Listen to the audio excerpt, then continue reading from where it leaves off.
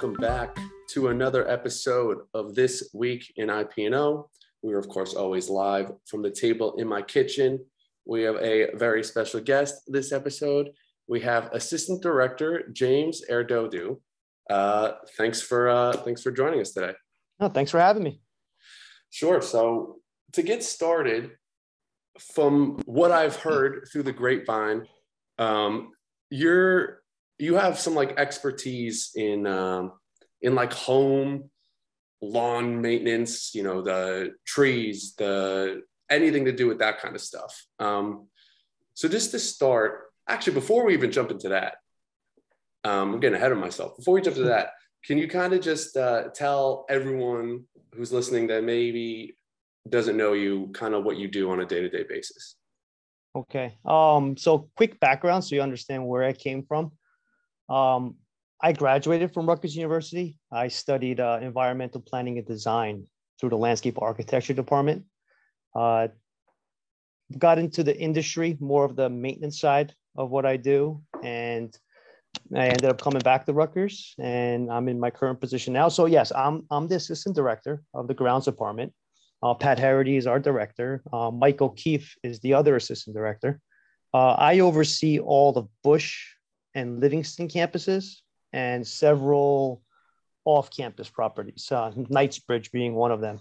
And I also have been up to Newark campus to help them with certain things. I've been to Cream Ridge as of recently to help them.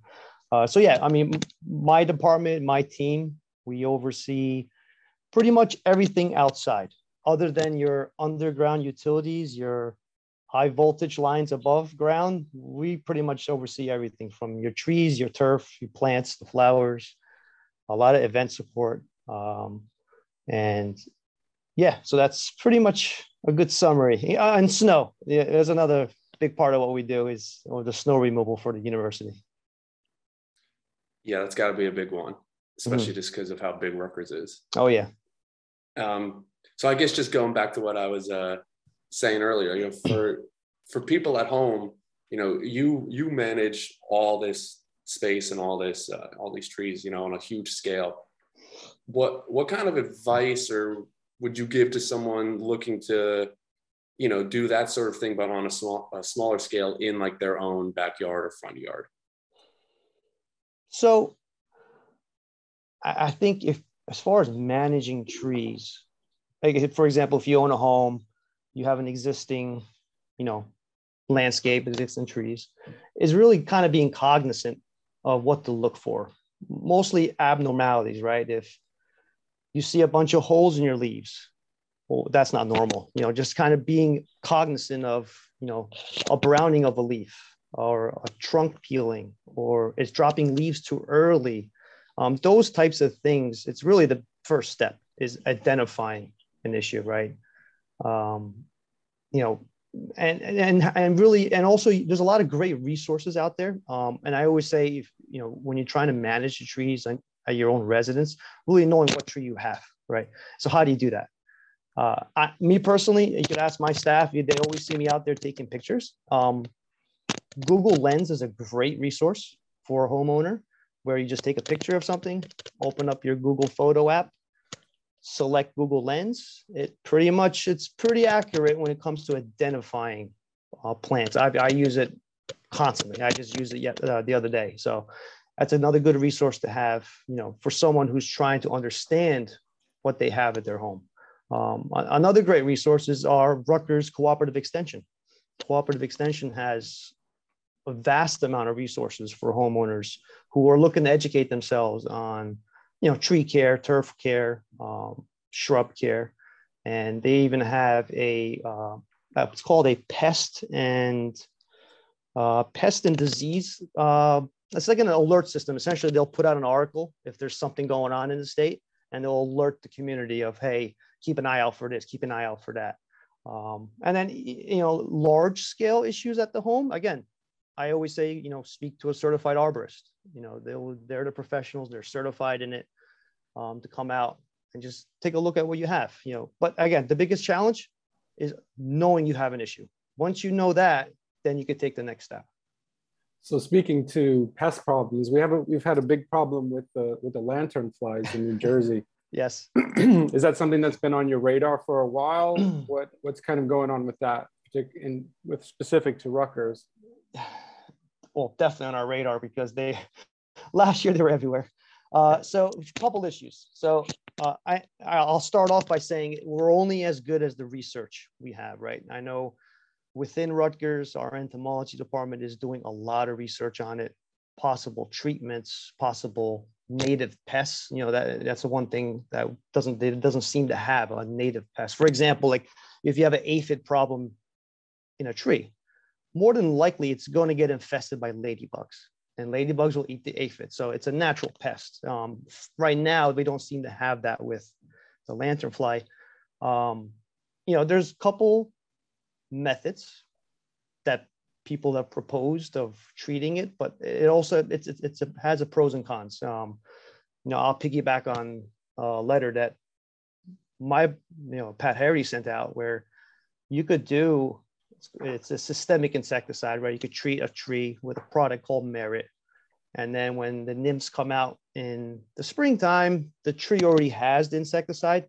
Essentially, it'll take care of the nymphs and when it's in the nymph stage. However, you run the risk of hurting the pollinator population on campus because that product will also hurt them, and it's very controversial. So, unfortunately, right now, the lanternflies are not really having an impact on our plant health specifically. A lot of it's more driven towards agricultural. Wineries having a big issue with their grapes with the lanternflies. So we're monitoring, as far as scraping eggs as much as we can. But again, I'll use Livingston as a good example. It's surrounded by the eco preserve. What do you do with that? We can't spray the entire campus with a pesticide. You'll kill off all your beneficiary insects. So it's ongoing. Entomology within Rutgers is doing a lot of research on it. So hopefully we'll see what they come up with. Do you actually need to be certified to spray these trees?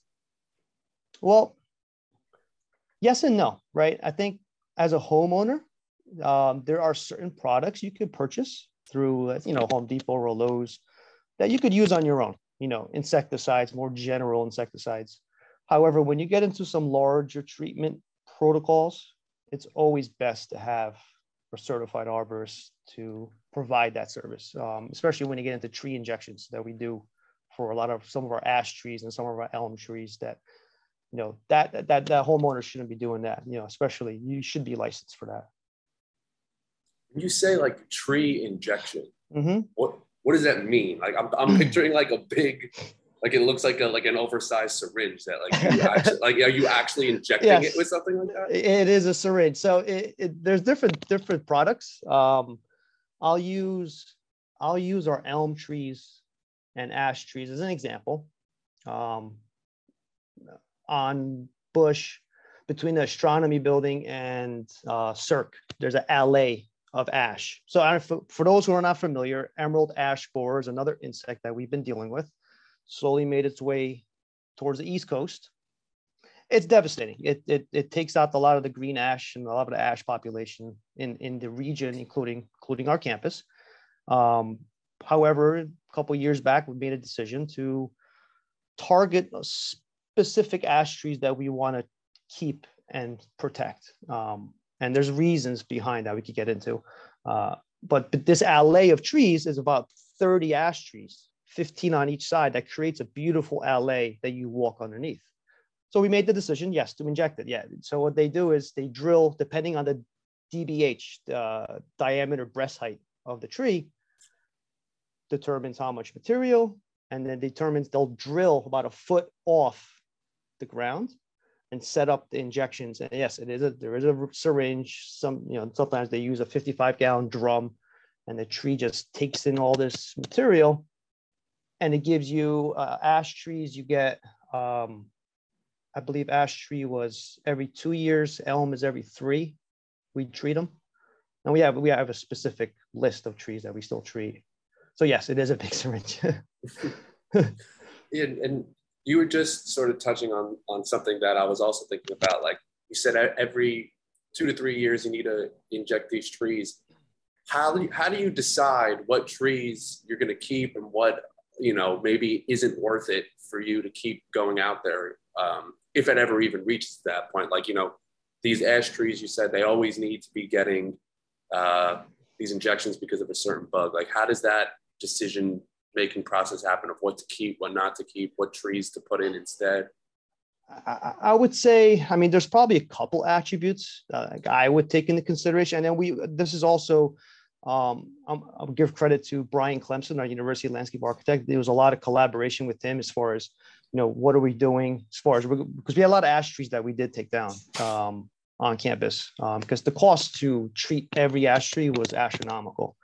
And there's a lot of attributes. Again, I use the LA between psychology and circ. It had a certain value. You can't replicate that shape and that look and that environment. So we made the decision to save those. The front of the Livingston Student Center, there's a whole alley and run of ash trees that were treated. So, you got to consider the cost of replacement, the cost of treatment, the value of its habitat, what it presents, what it gives to the local community as far as its aesthetic look. Because to treat that many trees, it could get quite expensive. And we need to be cognizant of that. So instead of treating trees that we know are going to be an issue, is putting together a plan, which we're currently working on, replacing our tree canopy on campus, right? And having a list of trees that work on campus, are resistant to certain pests and disease, and looking at really diversifying, not having such a monoculture of trees on campus. So yeah, but the elm trees specifically too, we have a very beautiful elm tree on Livingston in front of Linton Towers that I've been injecting for probably close to 8 years now, but it's probably one of the largest elms we have on campus. A few at the president's house as well. So yeah, there's a lot of things that go into kind of figuring out if we're going to do it or not do it. Mm-hmm.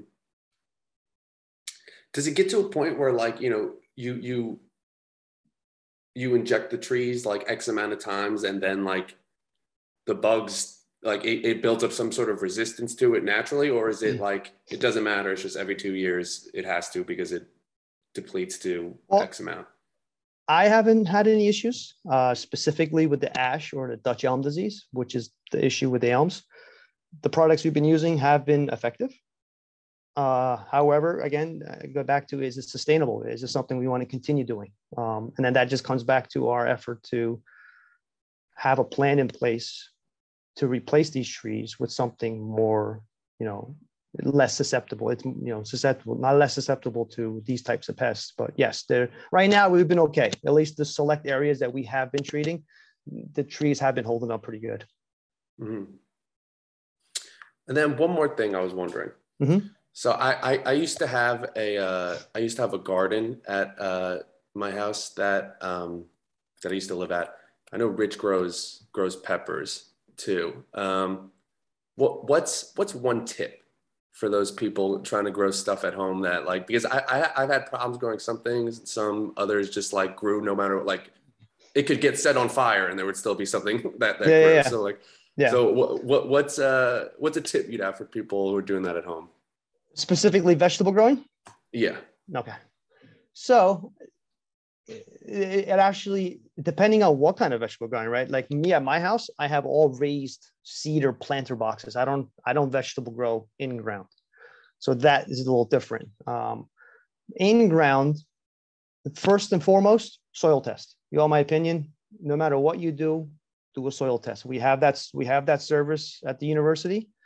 It's very easy to do. They have great instructions online, and you just pull some samples, throw it in a bag, send it off to ASB on Route 1, and they'll give you a great analysis of what you got. So what I'm saying is, if your soil pH is off, right? If you're acidic, alkalic, or you're having a lot of micronutrient issues, you're not going to know any of that unless you do a soil test.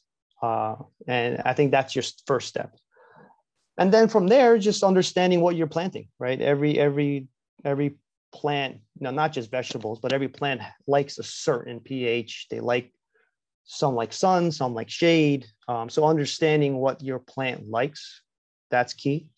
Watering, some plants don't like a lot of water, some like a lot, poor drainage versus good drainage. So understanding where's the water going. If the water is sitting, more than likely it's going to be a problem.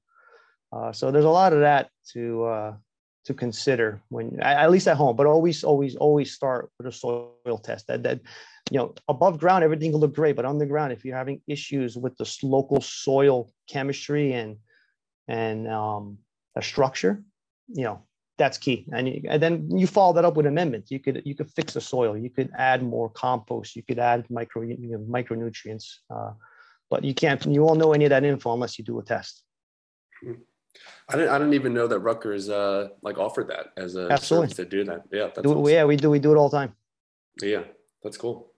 Well, thanks for coming on and for explaining all that to us. I feel like a lot of people may not understand the depth of that operation, especially just so many campuses and so many trees. It's definitely a big undertaking. It is. Yeah. So thank you for talking to us about that and for doing everything you do. And as we always do, if there's any last word you'd like to say, we'll give you the floor. Thank you.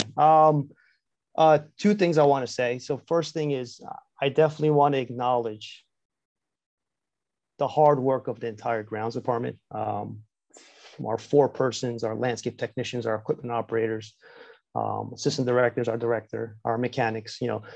Rutgers University is a very large school, and the work that our team does is very essential to the university. And I want to make sure I want to acknowledge their hard work, because without them, none of this is possible. I mean, I could go out there and inject trees and that type of stuff, but the work they do every day is very, very, very important to the mission of our department. And that kind of ties into my second thing. Pre-COVID, even there was a lot of attention for outdoor living laboratories. How do we create a living laboratory outside that students could use to really pretty much learn what they're studying, right? Landscape architecture, urban forestry, water resource management, just to name a few. That has been one of our key goals, is creating these living laboratories that the students could come out and use. And I take great pride in it. I know my coworkers take great pride in it, because post-COVID, a lot of students want to be outside. They want to apply what they learned on the field, and that's some of the things that we're trying to initiate and help grow with certain departments at the school. But other than that, I really appreciate you guys having me on it. It was a good time. Yeah, no, thank you. Yeah, thank you for coming on. Thank you everyone for listening, and we'll see you again shortly.